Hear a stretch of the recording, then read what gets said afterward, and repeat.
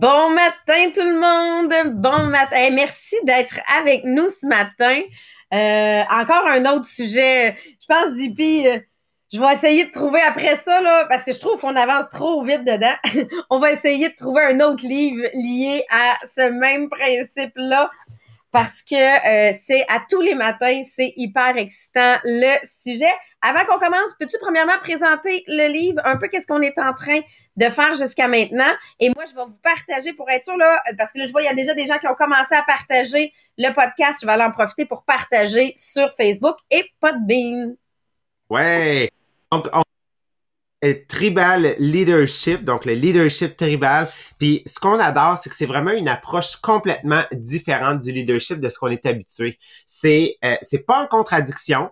Dans le fond, il y a des reformulations, c'est complémentaire à ceux qui ont lu beaucoup de John Maxwell, donc qui est vraiment une des références là, au niveau du leadership. Mais ce qui est vraiment intéressant ici, c'est que on a vraiment les clés, on a les outils, on a les éléments pour aider une personne à progresser. Donc, si à un moment donné, dans votre parcours à vous, vous arrivez à un point où est-ce que vous vous dites qu'est-ce qui fait que je me sens stocké? Tu sais, quand on dit qu'on est stocké là, on est comme sur un plateau.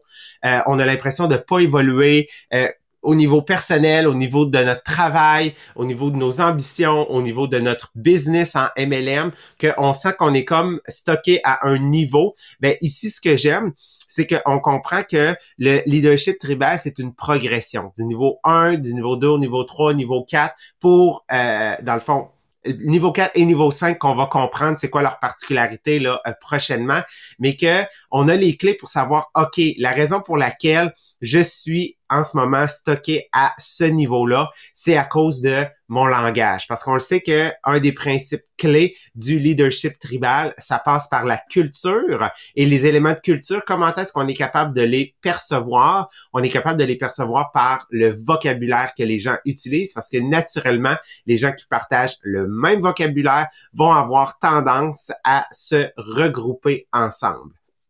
Donc, vraiment, c'est ce qui va faire là la différence sur le leadership, ce qui va aider les personnes là à progresser. Donc, on l'a vu, tu sais, on est parti du stade 1, stade 2, maintenant le stade 3, qu'est-ce qui caractérise le vocabulaire? C'est vraiment le je, le moi, OK? Tu sais, quand t'entends toujours dans une phrase, ouais, mais moi, je, OK? Donc ça, là, c'est souvent un indicateur de un élément, un facteur culturel qui peut identifier que la personne est en stade 3 en ce moment. OK? Donc, que par ses références, elle va se baser beaucoup sur ses performances personnelles. Donc, vraiment un livre absolument impressionnant. Puis merci à ceux qui, la semaine passée, ont partagé quels ont été leurs moments forts de la semaine durant le podcast. Donc, ça nous permet de savoir, vous aussi, qu'est-ce qui vous interpelle dans le livre. Donc, ça, c'était le tirage qui a eu lieu. Félicitations, je pense que c'est Mélanie, si je me trompe pas, qui a gagné hier. Et cette semaine, vous avez aussi un autre tirage, un autre concours, en fait, que vous pouvez participer. Et cette semaine, c'est d'ajouter des gens au groupe. Parce que ce qui est le fun, c'est que la dernière fois qu'on l'a fait, c'est il y a 4 semaines. Mais là, il y a tellement de contenu qui a été ajouté. Donc, de continuer à vouloir inviter des gens. Puis lorsque vous invitez des personnes à joindre le groupe, utilisez pas juste la fonction inviter. Ça va tomber dans l'oubli, je vous le confirme, OK? Donc, parce que les gens reçoivent tellement de notifications. Il faut que vous soyez intentionnel quand vous partagez le groupe à quelqu'un et que vous lui dites, je pense vraiment que tu pourrais bénéficier de ce groupe-là. Je pense que tu pourrais vraiment bénéficier de ce contenu-là à cause de son positivisme, à cause de ci, à cause de ça. Donc, vraiment pour aider les gens là à progresser. Donc, vraiment, soyez intentionnel quand vous partagez, puis partagez le lien. Donc, la personne va pouvoir se joindre. Puis, une fois qu'elle a joint, ben, vous allez pouvoir aller la taguer pour confirmer que vous l'avez bien ajouté au groupe. Donc, c'est le tirage qu'il y a cette semaine pour faire connaître et découvrir les gens, là, notre belle communauté. Oui, puis là, on a la conférence aussi, hein, qui est le 21, ça approche le 21 août. On a notre prochaine conférence, puis on s'est basé sur le sondage que vous avez fait justement, qui est quels sont les prochains sujets que vous aimeriez entendre parler. Beaucoup ont parlé de la confiance en soi. Ben, on va venir, entre autres, travailler cette partie-là. Et là, aujourd'hui, il faut voir que ça se peut que tu te reconnaisses dans les caractéristiques que je vais présenter là. Et c'est correct, là, ce qu'on présente, c'est un processus. C'est un processus, puis une fois que j'ai identifié des caractéristiques, puis que je fais, ah, ben ça, c'est moi, ben là, ça veut dire que je suis prête à évoluer. Je suis prête à passer au prochain niveau en allant dans cette réalité-là. Et des fois, ça va permettre d'identifier de, ben oui, je fais ça. Je l'avais jamais réalisé, mais je fais ça. Le premier, entre autres. Le premier, c'est que là, on est au stade où on veut devenir leader. On travaille en équipe, mais on travaille en équipe de deux. Je vous donne un exemple. Tu es sur un Zoom, puis tu as l'impression que le Zoom, c'est une conversation entre deux personnes, puis que le reste des autres personnes font pas partie du Zoom. Ben, c'est que là, présentement, là, je suis en one-on-one, même si je suis en groupe.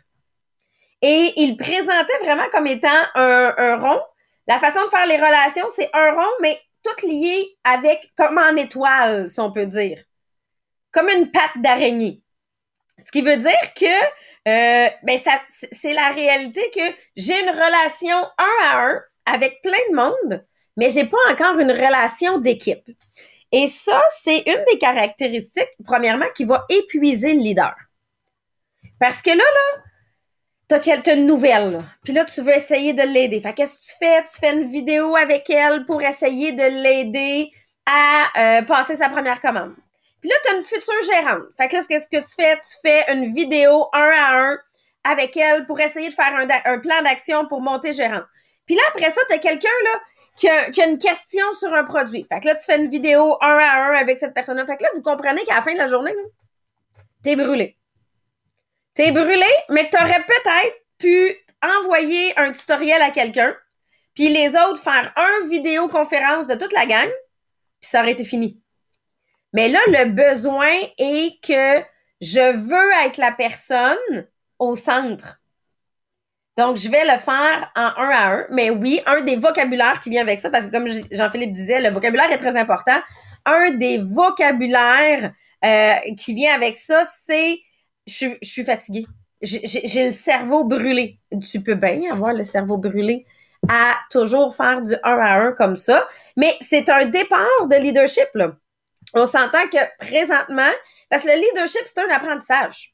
Comme je disais hier, il y a personne dans la vie qui a chialé après un enfant qui est en train d'apprendre son alphabet qui fait une erreur. Mais on va chialer après le leader qui est en train d'apprendre son leadership puis qui fait des erreurs. Ben, c'est le même principe. Là, on est en développement, mais présentement, la relation, elle se passe à deux. Et ben là, c'est lié à quoi? Ben ça peut être lié des fois à de l'insécurité. Et beaucoup du stade 3, ils décrivaient ça comme étant un stade où on vit de l'insécurité, mais avec une passion de gagner. Ben pourquoi je vais parler juste à une personne dans le Zoom? C'est parce que je suis à l'aise avec cette une personne-là, puis je suis pas encore à l'aise avec les autres. Fait que mon insécurité va faire que je vais me diriger vers cette personne-là. Fait que c'est pas pour mal faire. C'est mon insécurité. Fait que là, qu'est-ce que je peux faire? Comme on dit aujourd'hui, une fois qu'on l'a réalisé, qu'est-ce que je peux faire?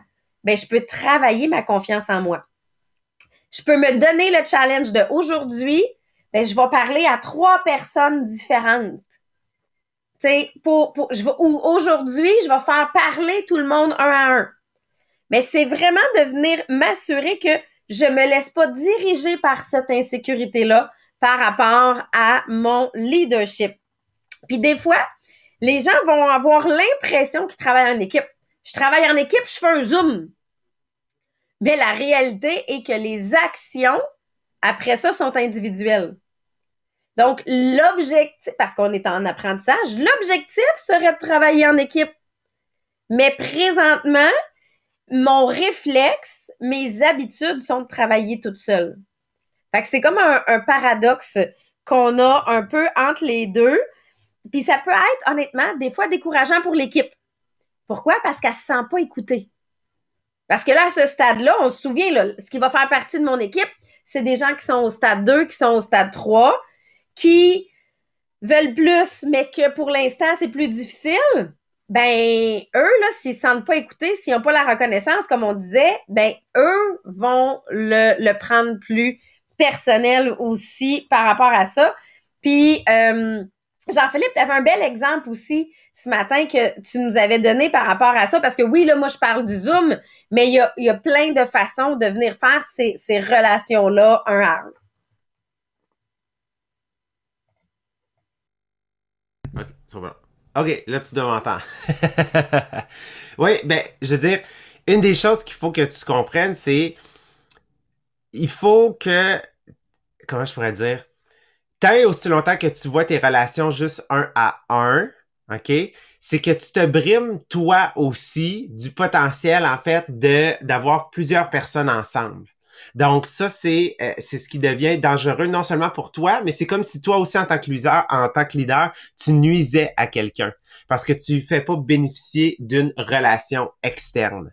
Fait que vraiment, c'est comme dire, puis on va le voir, c'est le prochain point, c'est je détiens le pouvoir, mais en réalité, je fais juste le partager un à un, donc je contrôle mon information, donc je contrôle mes relations. Puis qu'est-ce que ça fait? C'est que ça l'empêche les relations de progresser, ça l'empêche les relations de passer au prochain niveau. Donc on reste toujours à un même niveau de relation, en réalité, qui est pas vraiment une relation, qui est un échange d'informations. Ça, c'est hyper dangereux parce que il y a pas quand on dit une relation, là, c'est comme, tu sais, tu sais, que tu sens genre que t'es main dans la main, que ce soit au travail, que ce soit avec des amis, que ce soit avec quelqu'un de ton entourage, que tu es en train de bâtir quelque chose, que vous avez des points en commun, que vous avez, tu sais, des éléments qui vous font rire ensemble, alors que là, ici, ça va vraiment être juste des échanges d'informations. C'est une courroie de transmission, mais qui est comme vide, pratiquement, que c'est juste de l'information un à un, en fait, qui est perçue de chacun des côtés. Fait que ça, ça peut être très dommageable, en fait, là, pour les gens puis pour le leader parce que ça lui permet pas de progresser puis de bénéficier, en fait. Là. Puis souvent, comme Sabrina l'a dit, c'est par peur de pas être capable de gérer les interactions. Oui, puis le deuxième point qui vient d'apporter, qui est directement lié, c'est ce qui est vraiment puissant, c'est la connaissance et l'information. Fait que ma connaissance puis mon information, si c'est ça mon pouvoir, ben là, j'ai tendance à le garder un peu. Puis là, je vois, il y a des directeurs qui sont là, des gens qui étaient à la même conférence que je vais parler. Il y a de ça quelques années, on est en grosse convention Amérique du Nord et on a la top leader qui est sur le stage et qu'on lui demande, oui, mais c'est quoi ta clé du succès? Comment t'as fait? Nous, on veut comprendre, on veut le même succès que toi. Et dans sa face, on voit ouais, mais pourquoi je te le dirais? Si je te donne l'information, tu vas devenir meilleur que moi. Et on n'avait même pas pu prendre de notes réellement parce qu'on n'avait jamais eu d'informations qui étaient ressorties de là. Mais ça, c'était lié à quoi? C'était à la peur de si je donne mes clés du succès, je vais me faire battre. Je serai plus numéro un. Fait que cette réalité-là, elle est vraiment là. Puis oui, parce que comment on s'identifie à ce stade-là? Je m'identifie par mon succès. Je m'identifie par mes réalisations. Donc là, ça vient... Puis, pauvre cocotte sur le stage, parce que c'était vraiment ça, elle était terrifiée. Parce que là, ça venait vraiment, elle, pas l'attaquer, mais l'ébranler dans sa réalité de non, mais là, je deviens vulnérable parce que je vous dévoilerai mes clés du succès. Quand on arrive au prochain stade, c'est au contraire, je deviens inspirant parce que je te partage mes clés du succès, puis ça va t'amener toi aussi à réussir. Mais là, elle était pas rendue là du tout dans sa vie, là. Puis c'était correct. La réalité, c'est juste parce qu'elle était mise dans une position qu'elle ne voulait pas être. Et on en avait un super bel exemple visuel. Mais puis là, si on recule puis qu'on revient à nos réflexes t'as quelque chose qui fonctionne bien. Oui, avec ton équipe à toi direct. C'est quoi ton réflexe? Est-ce que ça va être de le partager? Mais si là, tu t'en vas avec quelqu'un d'autre qui est dans une autre équipe, ça va être quoi ton réflexe? Est-ce que tu vas te sentir aussi à l'aise de te partager? Est-ce que tu vas être prête à donner la même information? Et c'est là qu'après ça, ben ça peut permettre de voir, OK, quelle est ma façon de fonctionner jusqu'à maintenant? Puis c'est un processus aussi. Parce que le troisième point qui est vraiment lié, c'est un besoin de contrôle. Je veux contrôler l'information que je donne. Je veux contrôler l'information qui s'en va à mon équipe. Parce que, puis là, c'est drôle parce que mon chum, à sa job présentement, il vit vraiment cette réalité-là. Il y a une gérante de département qui demande d'être ajoutée en copie conforme à tous les courriels qui sont distribués. Elle veut savoir toute l'information qui circule ou elle veut contrôler, hein, on peut le mettre de l'autre côté, toute l'information qui circule. Mais qu'est-ce que ça amène? Souvent, ça amène plus de conflits. Parce que là, la personne, elle se mêle d'un email qui n'a pas rapport avec elle, là. Ils auraient très bien géré le département ensemble. Mais là, parce qu'il y a une troisième personne en copie conforme dans le courriel, tout d'un coup, il y a quelqu'un d'autre qui veut venir gérer le projet qui n'était pas son département. Mais ça, c'est vraiment lié au contrôle et à l'insécurité. Encore une fois, c'est jamais pour mal faire. C'est simplement lié à l'insécurité de « ouais, mais d'un coup que je manque quelque chose.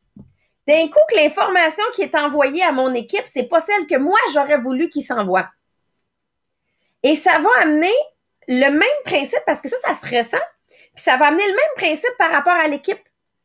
L'équipe va envoyer l'information à son leader que le leader veut entendre.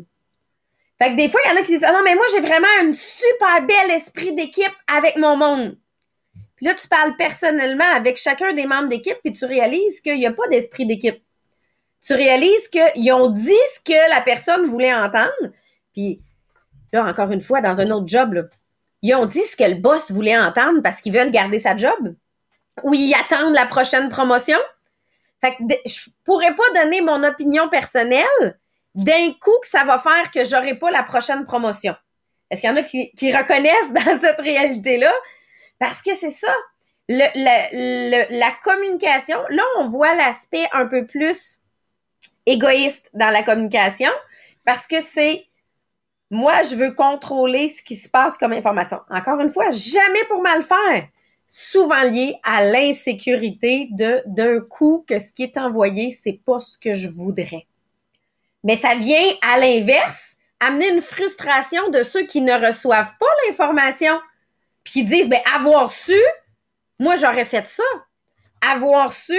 Donc là, JP, tantôt, tu parlais au niveau de l'interprétation. Parce que là, le leader décide qu'est-ce qui est envoyé parce que le leader interprète d'une façon. Mais on le sait, on a un message envoyé à 100 personnes, il y a 100 personnes qui interprètent différents messages. Fait que c'est ça, elle vient amener vraiment au niveau du leadership un challenge à travailler. Oui, exactement. C'est comme un élément, on va dire, complémentaire à ce qui est présenté dans le livre. On en avait parlé dans les 2 derniers segments, si je me trompe pas, on avait parlé des types de personnalités. Donc, en tant que leader, c'est de développer cette aptitude-là à reconnaître les personnalités. Donc, il y en a différentes, c'est par rapport à la tâche, la personnalité naturellement. Donc, on vous a parlé souvent des hiboux, des dauphins, des singes, ces choses-là. Bref, vous rechercherez DISC, les couleurs rouge, jaune, vert, bleu. Bref, c'est toutes des choses pour identifier les types de personnalités. Il y a d'ailleurs un test aussi on vous en avait parlé la semaine dernière.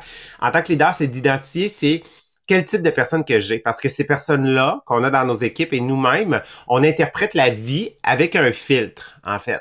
Donc, chaque personne, lorsqu'ils reçoivent une information, le reçoivent et l'interprètent en fonction du filtre qu'ils ont, OK? Donc, c'est une des choses. Toi, tu l'interprètes d'une manière. Donc, quand tu vas diffuser l'information, parce que tout se dit, tout va être dans la manière dont tu vas diffuser ton information et que tu vas le dire, pas pour manipuler ton information, mais pour t'assurer qu'elle ait de l'impact auprès de la personne qui la reçoit. Donc, qu'elle puisse en être informée puis comprendre c'est quoi comment elle peut le recevoir. T'sais, es-tu plus une go-getter? Es-tu plus quelqu'un d'extraverti? Quelqu'un d'introverti? Quelqu'un de plus, en fait, là, cartésien? Donc, c'est comme ça qu'on va tout simplement, en fait, jouer avec notre information dans le but de l'adapter et non de contrôler l'information pour que ça ait le meilleur impact. Puis aussi, à ce niveau-là, il faut faire le lien avec le leadership tribal. Si j'ai quelqu'un qui est en stade 2, ben on se souvient, en stade 2, naturellement, les gens qui sont dans cette catégorie-là sont des gens qui vont être pessimistes, négatifs, vont avoir une tendance à niveler vers le bas. Fait qu'eux aussi, de savoir quelles sont les catégories où est-ce que mes gens sont en ce moment dans leur développement va avoir un impact sur le vocabulaire que je vais utiliser pour faire en sorte que ça puisse faire bouger la personne puis qu'elle puisse se sentir aussi interpellée par le message. Fait que c'est pas dans un but de contrôle, mais dans un but d'adaptation pour les aider à progresser au niveau, tu sais, de eux, comment est-ce qu'ils voient leur filtre en ce moment. Tu sais, un des super bons exemples qu'on a, là, c'est envoyer un texto versus un vocal.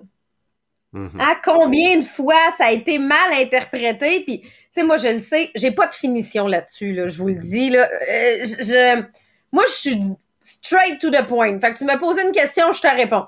Mais des fois, ça peut paraître bête un peu. Tu sais, il y a comme pas de mise en situation, là, il y a pas d'enrobage, moi, dans mon cas. Mais quand je vais faire un vocal, là, tout d'un coup, là, ça change tout. Parce que ma voix est là, mon intonation est là, puis elle voit que la personne, je suis pas choquée, c'est juste que j'ai répondu en 3 mots. C'est juste ça. Mais oui, je vois, Stéphanie a dit tellement avec mon mari, j'ai pas le choix. Mais c'est ça. Mais c'est, une fois qu'on se connaît, on peut venir adapter notre façon de faire pour s'assurer que la communication, on le sait, la communication est la base de tout. Et de fois, de voir où est-ce que justement tu sais, là, c'est pas par insécurité, c'est juste par vouloir sauver du temps, hein, le besoin dans ma vie toujours de sauver du temps. Ben, je vais te répondre en 3 mots. Mais là, je vais prendre le temps maintenant de faire un vocal à la place pour que la personne puisse entendre le ton de ma voix. Et là, la dernière chose, qui reste toujours en lien. On a dit, mon pouvoir est lié à ma connaissance. Ben là, moi, là, puis là, ça me fait vraiment penser aux films d'aventure ou les films où là, tu veux savoir ce que les Russes faisaient, qu'est-ce que tu fais? Ben, t'envoies des espions. Ben là, c'est le même principe.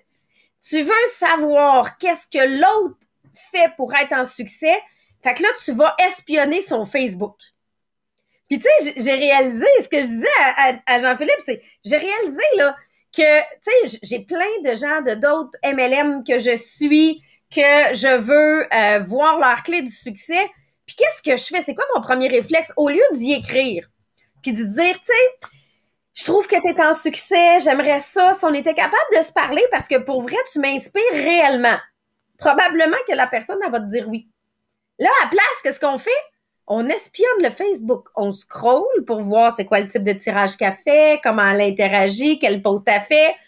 Fait que là, c'est vraiment ce réflexe-là. Pourquoi? Parce que mon objectif est d'aller chercher la connaissance pour l'amener pour mon succès, pour moi arriver au succès. Fait que c'est vraiment lié à une insécurité. L'insécurité de dire, d'un coup, qu'elle me dit non. D'un coup que je lui pose la question puis qu'elle me dit non pour me donner l'information, ben là, t'iras espionner. Non. La fille, elle répond, va espionner. Non, mais c'est vraiment de voir, c'est quoi mon premier réflexe? Est-ce que c'est un partage d'informations? Parce que peut-être que moi, en même temps, je vais pouvoir y partager mes clés du succès, ou mon réflexe est plus d'y aller par en dessous pour aller chercher l'information. Parce qu'il faut se souvenir que tout est relié au je veux identifier, je veux du succès parce que mon identité passe par mon succès. Puis c'est drôle parce que là, ce matin, Maria me disait que j'approchais de la quarantaine. Hein? J'ai 38 ans aujourd'hui. Puis hier, on disait, quand on approche la quarantaine ou avec la maturité, les gens vont finir par se dissocier de ce succès-là pour vouloir plus de temps de qualité et pour vouloir plus redonner aux gens. Fait que et ce qu'il disait, c'est, OK, au départ, c'est vraiment de se dire, oui, je vais m'identifier par mes succès parce que j'ai besoin d'en vivre. J'ai besoin d'en vivre pour augmenter ma confiance.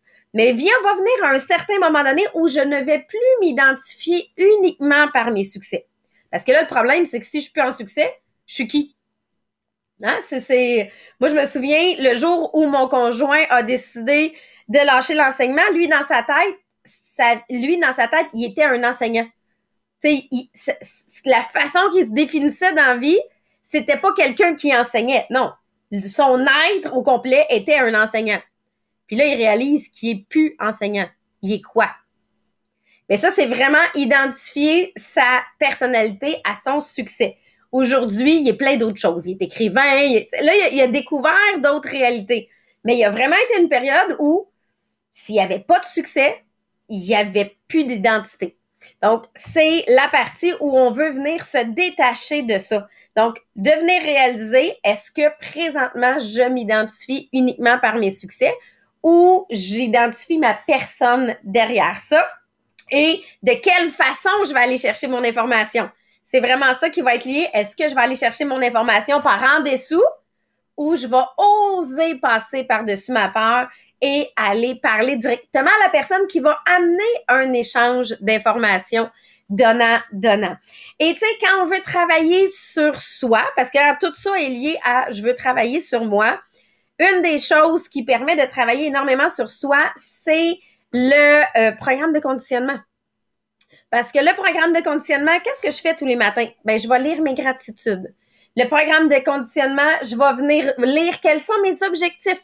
Je vais venir détailler aujourd'hui quels sont mes objectifs pour la journée, pour la semaine, pour le mois, quelles sont mes tâches. Fait que ça vient me structurer. Puis le soir, ben, je viens me faire une évaluation un peu, là. Qu'est-ce qui a bien été? Qu'est-ce que j'aurais aimé qu'il soit différent? Fait que ça, c'est toutes des choses que quand tu réalises j'ai pas osé parler à la personne, j'ai juste osé espionner. Ben, qu'est-ce que j'aurais aimé qu'est-ce qui soit différent? C'est, j'aurais aimé être capable de. Et là, le lendemain, qu'est-ce que je vais mettre dans ma liste de tâches? Contacter la personne. Tu sais, vous comprenez que ça m'amène, étape par étape, à passer à un nouveau niveau. Fait que là, je vais vous mettre le lien que si vous allez chercher les programmes de conditionnement, on en a 4 différents. Tout dépendant ce que tu veux travailler, si c'est plus tes rêves, si c'est plus ta constance. Et c'est tous liés à un livre. Donc, à différents livres de leadership, principalement, ou inspirationnels que vous allez aller vous chercher. Et ma suggestion est vraiment de vous placer en équipe de 2 pour le faire, pour avoir de la constance. Tout simplement, pour avoir de la constance, parce que ce qui arrive souvent, c'est que si je l'ai pas fait un matin, ben là, tout d'un coup, je reçois un message. Ah, voici ma photo du matin, puis là, c'est comme, merde, je l'ai pas faite. Donc là, ça va m'amener à aller chercher. Puis là, si jamais vous avez pas personne avec qui le faire, allez sur le groupe inspirationnel, là, puis faites un post. Je me cherche un partenaire ou une partenaire engagée pour faire le programme de conditionnement. Puis je vous le dis, dans la journée, vous allez avoir trouvé quelqu'un pour venir le faire. Puis je le vois, je sais, il y en a plein qui nous ont parlé que le programme de conditionnement faisait une différence. Karine, elle nous l'a dit aussi. Puis je sais qu'hier, Marie-France Toupin en a parlé aussi pour ceux qui étaient au cours avec nous. Vous en avez entendu parler au cours de session de rêve. Donc là-dessus, je vais vous souhaiter une super belle journée. Merci en passant pour tous les messages de bonne fête que vous m'avez envoyés. Et je me considère pas si mal, même si Maria trouve que j'approche la quarantaine, mais c'est parce que ce qu'elle a réalisé, c'est que moi, quand j'ai commencé, j'avais 28 ans. Fait que là, je suis plus la petite jeune. Ça fait maintenant près de 10 ans que je suis dans la business. J'ai même trouvé un plat aujourd'hui qui était écrit pour les 65 ans de la compagnie, puis ça fait 75 ans cette année. Fait que j'ai fait « Oh! » Donc, un énorme merci à vous. On se revoit demain. Demain, là, on va être sur le livre de Tony Robbins. Donc là, on travaille encore une fois comment passer à l'action, mais surtout, comment changer mon mindset. Hein? Lui, il travaille énormément sur le mindset. Tout est lié. Hein? Tout est lié par rapport à tout ça. Donc, bonne journée tout le monde. Je vous remercie et on se revoit demain.